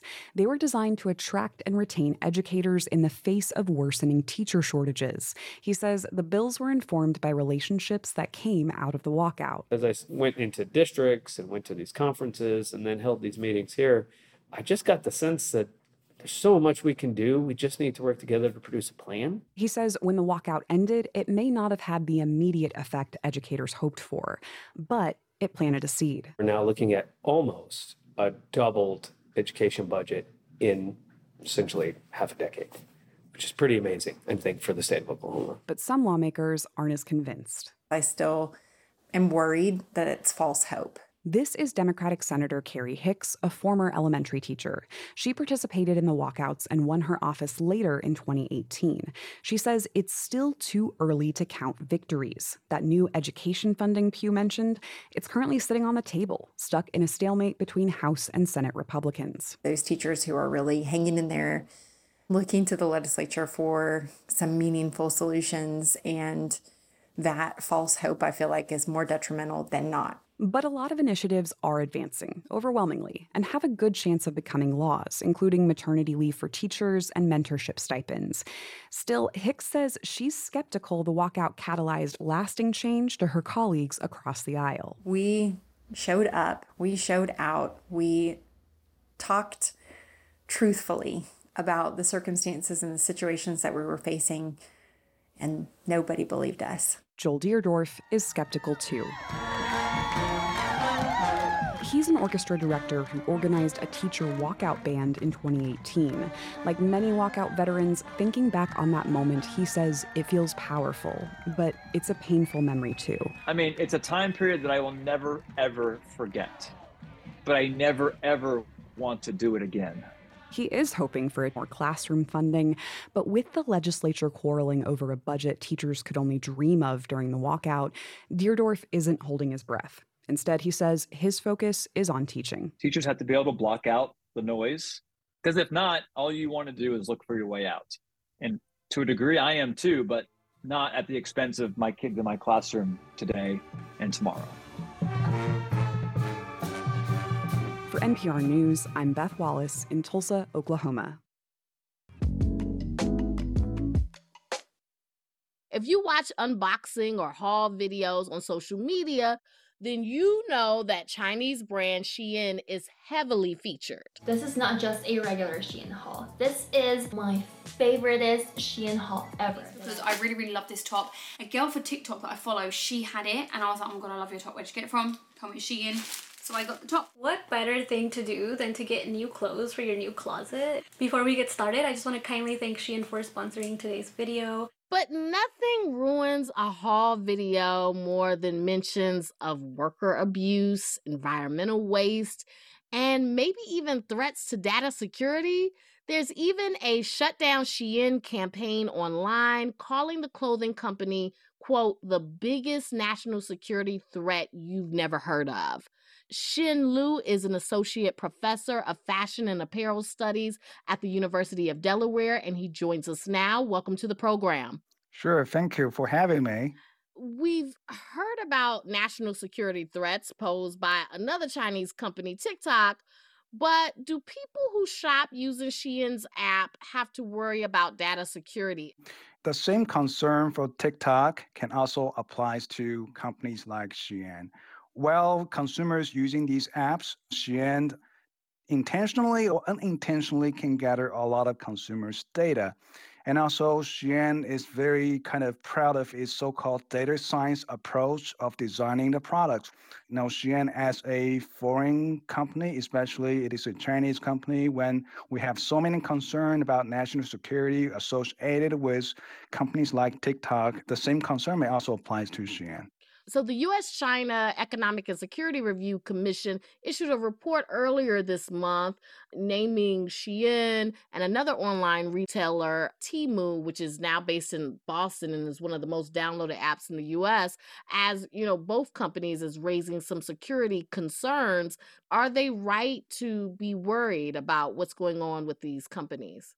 I think initially around last year or the year before, most of the discussion about Shein is about environmental impact. So they, offer very, very cheap products, incentivize consumers to purchase, and then maybe a week later, these clothing becomes new textile waste. I don't know how they deal with consumers' data, but because of the current U.S.-China relationship, because of the concerns for national security, when a foreign companies like Shein can gather millions of American consumers' data, I think it is not too surprising that we worry about, how this company will deal with these consumers' data.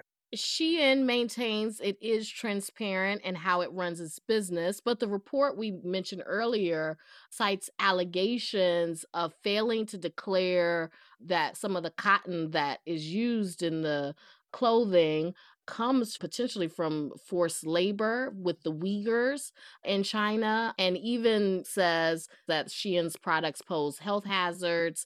Are these companies outliers in the discount retail world with having these issues? Currently, I don't think legally companies have to publish their factory list. What we can see from the product label is where the finished garment is made. So we know most of Shein's products, they're made in China. Most of Chinese cotton was made in the Xinjiang region, which was concerned of involving forced labor, right? So if 100% of Shein's products is made in China and Shein's products using cotton, of course, there's a legitimate concern about whether Shein's products, involve forced labor. So should the incredibly low prices for products on Temu and Shein be a red flag to consumers? Like if the price for that cute dress just seems too good to be true, is it too good to be true? China these days actually is not regarded as a cheap place to make clothing. Shein, almost 100% sourced from China. So how it can really strike a balance to make a profit, but source from a relatively more expensive places. 60% of a garment, the cost goes to the fabrics. So labor usually is really account for a very small part. And if Shein price his products so low. So I think it is truly a legitimate question to ask how much it pays to his workers. That's Shin Lu, Associate Professor of Fashion and Apparel Studies at the University of Delaware. Thank you so much for speaking with us today. Oh, thank you. We reached out to Shein and Temu for a response. A Shein spokesperson replied, quote, Shein takes visibility across our entire supply chain seriously. For over a decade, we have been providing customers with on-demand and affordable fashion, beauty, and lifestyle products lawfully and with full respect for the communities we serve. We did not hear back from Temu.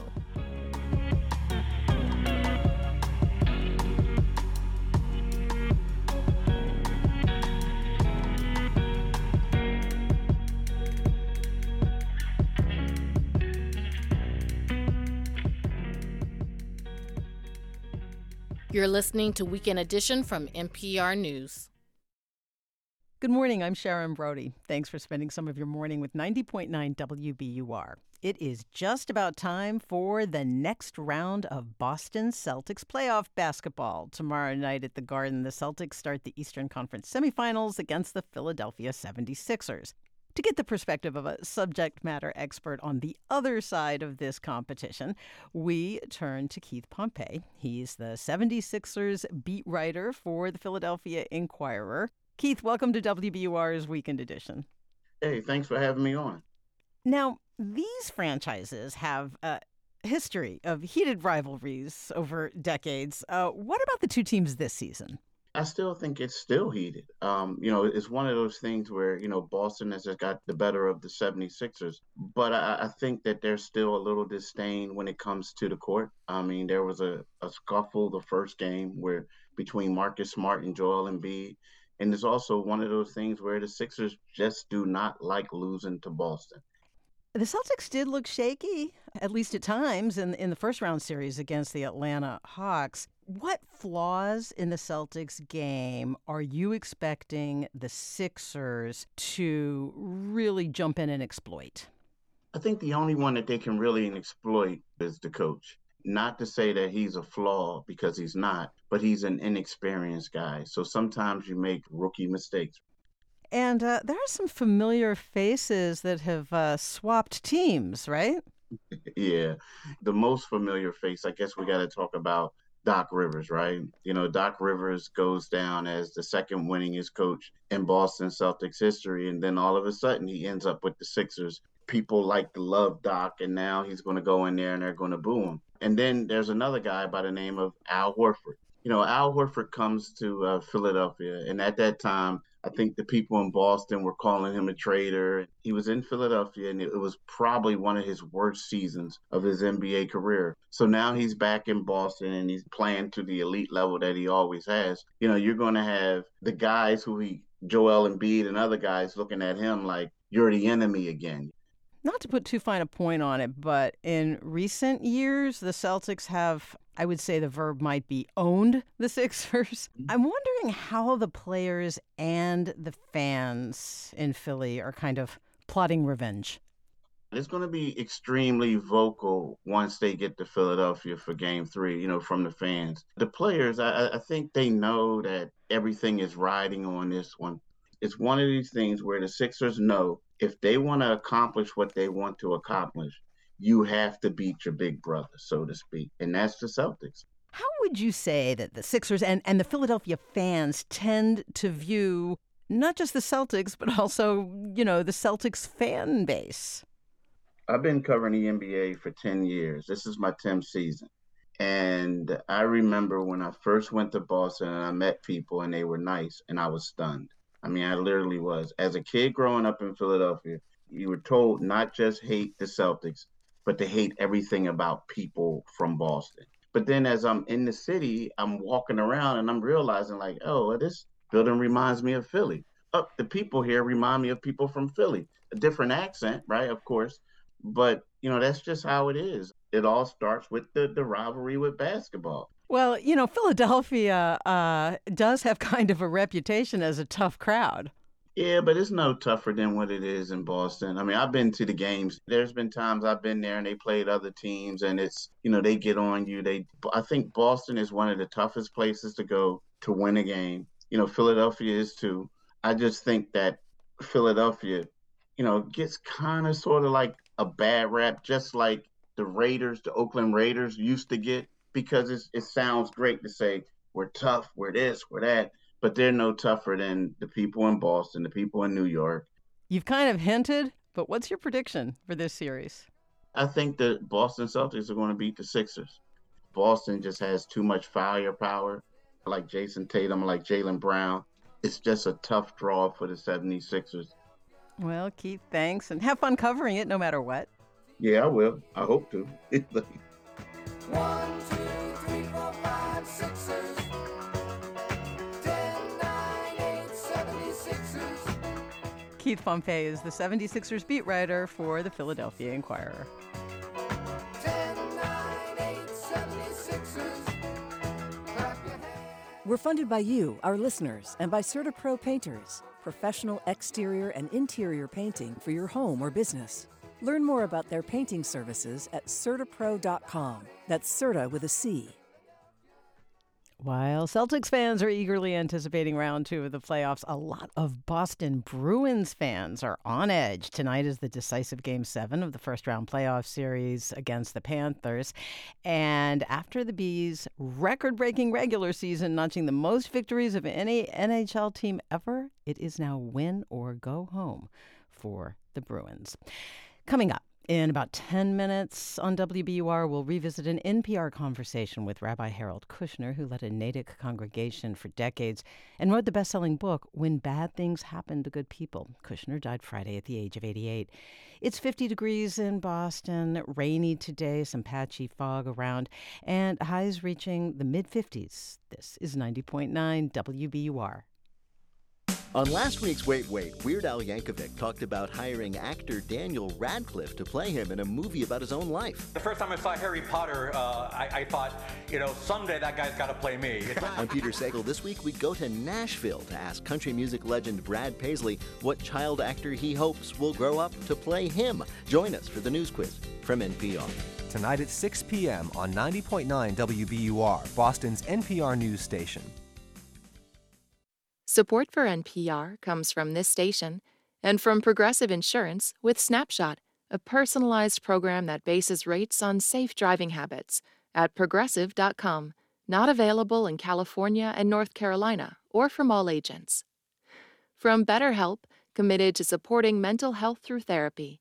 Clients are matched with one of 25,000 therapists and can communicate via video, chat, or phone at betterhelp.com/public.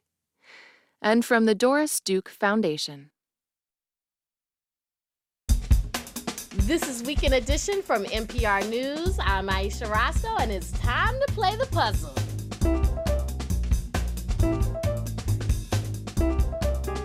Joining us today is Will Shortz. He's puzzle editor of the New York Times and puzzle master of Weekend Edition. Good to talk to you, Will. Good morning, Aisha. So, Will, could you please remind us of last week's challenge? Yes, it came from listener Bob Bickle of Severna Park, Maryland. I said, think of a 5-letter word for things a lot of people complain about. Add a letter and rearrange the result to get an example of those things. Then add another letter and rearrange to get a remedy for those things. What words are these? Well, people complain a lot about pains. Add an R and rearrange, you get a sprain, which is an example of a pain.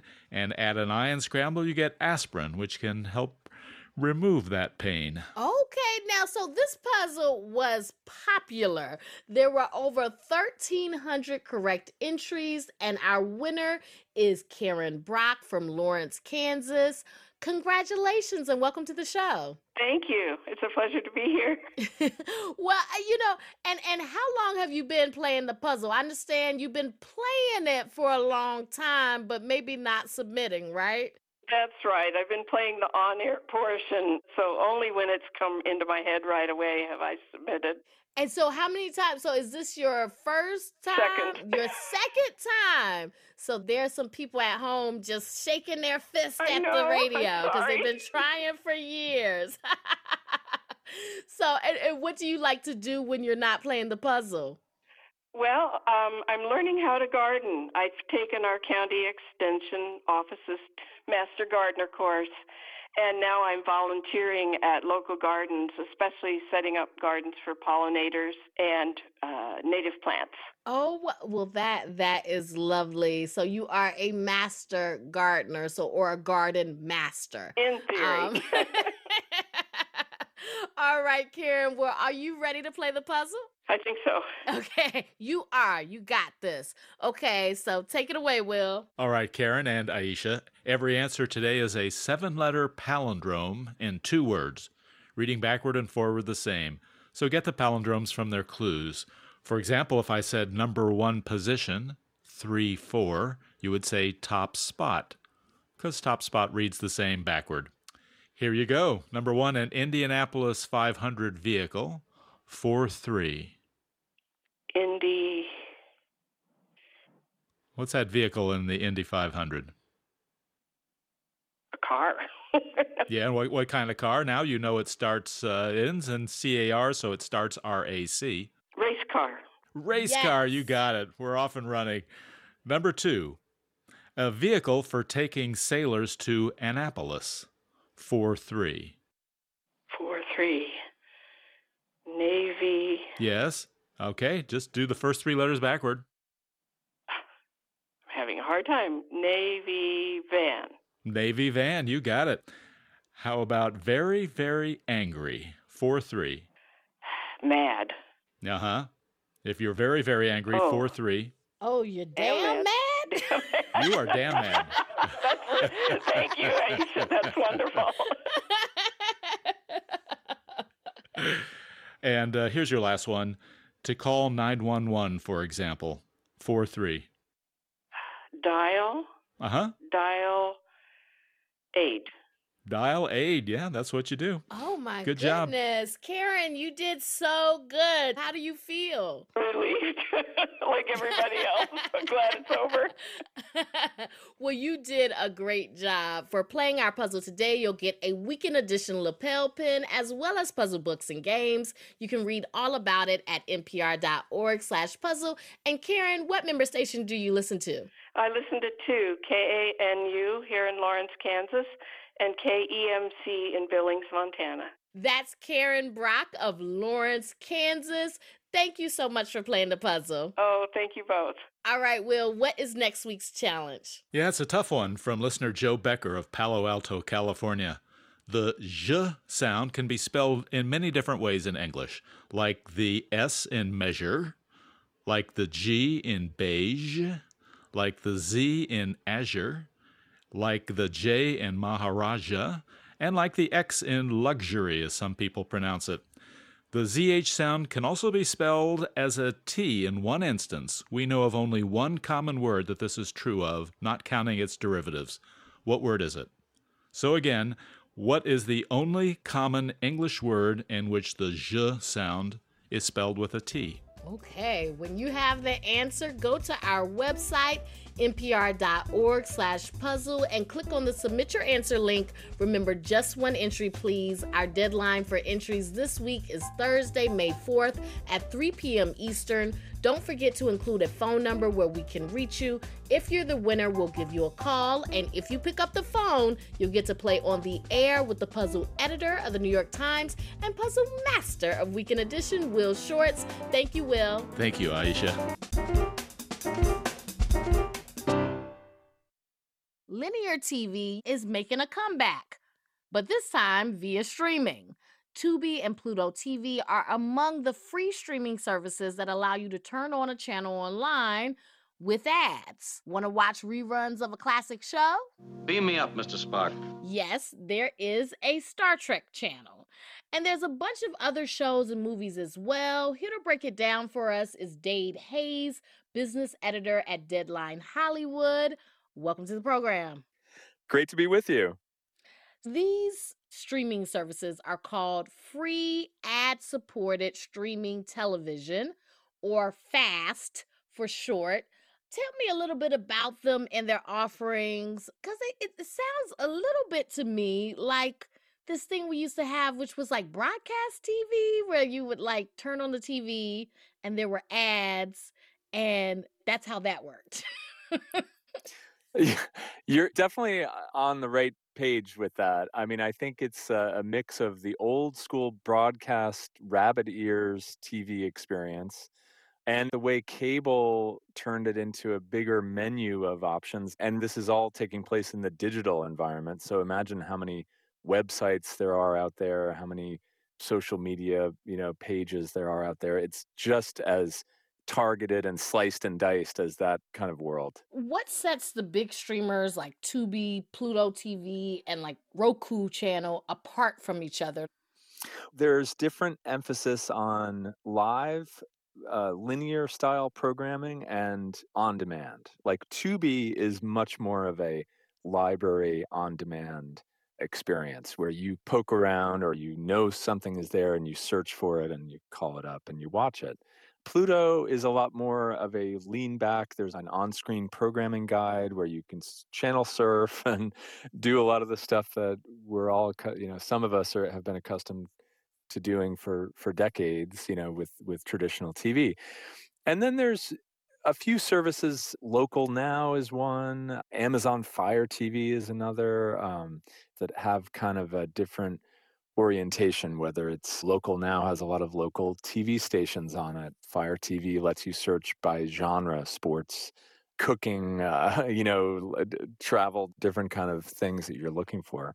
And the big thing about this is that you don't need a subscription to Tubi and Pluto TV and these other things. You can just like get on them, right? They're absolutely free. And in fact, they're really kind of designed for that unboxing of a smart TV set. That's why Samsung and Vizio and LG and all the, TV makers also are deeply invested in fast because they want you to bring the set home, plug it in, and as long as you've got an internet connection, you can jump on these fast channels without a pay TV subscription.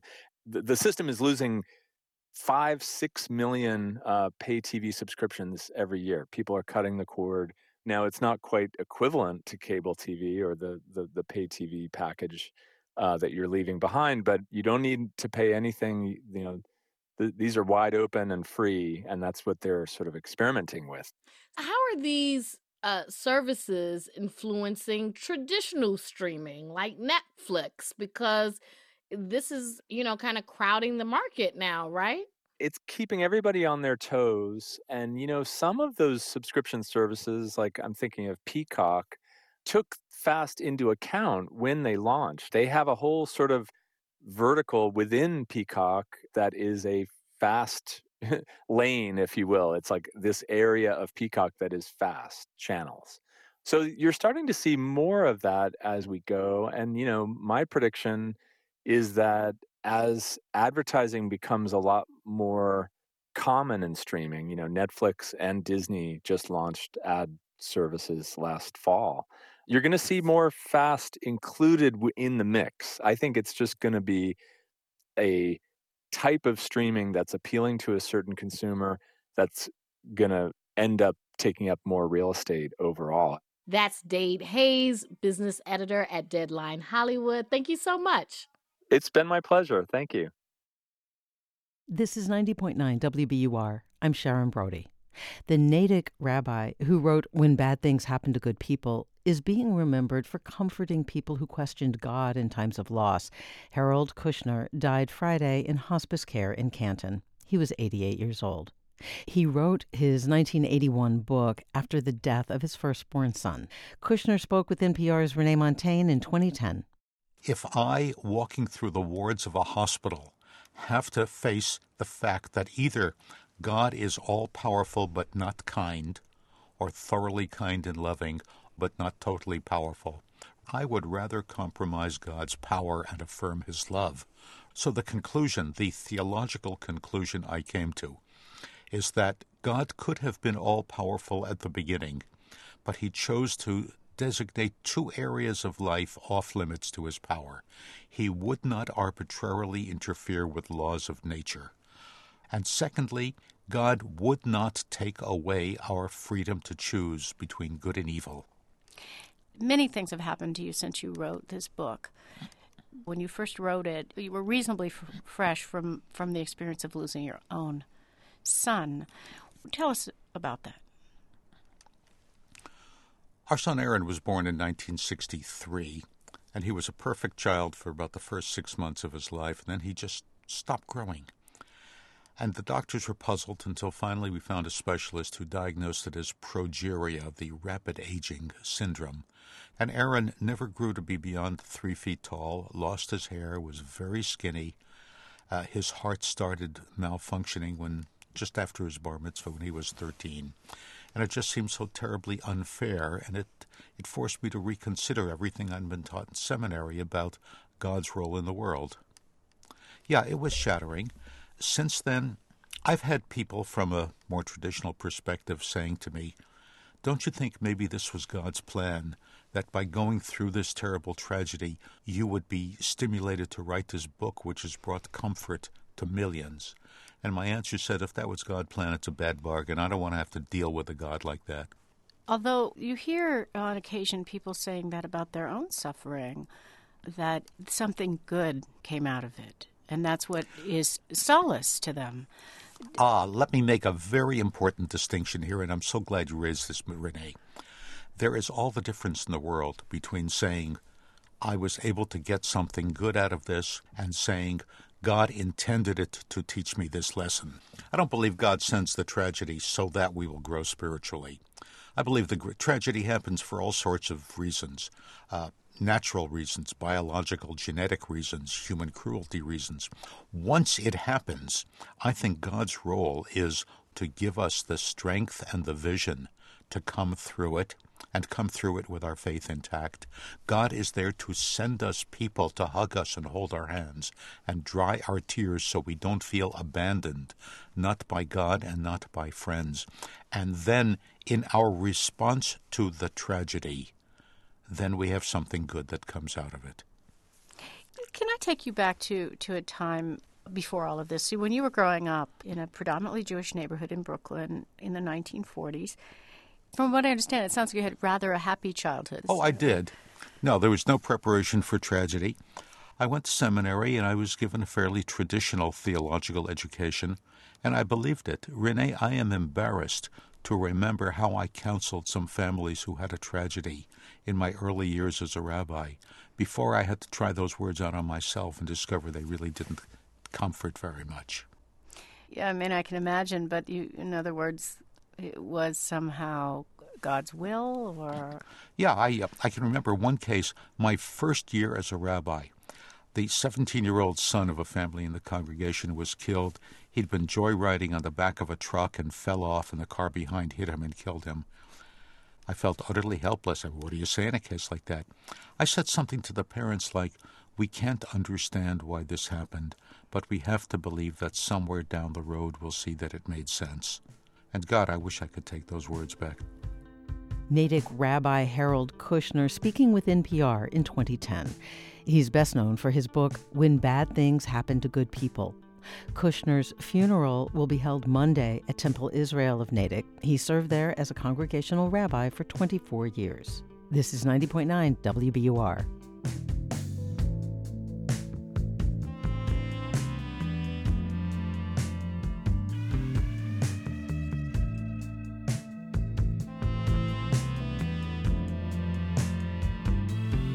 We're funded by you, our listeners, and by Lauren Holleran with Gibson Sotheby's International Realty in Cambridge, real estate brokerage that is grounded in data and committed to thoughtful design. LaurenHolleran.com.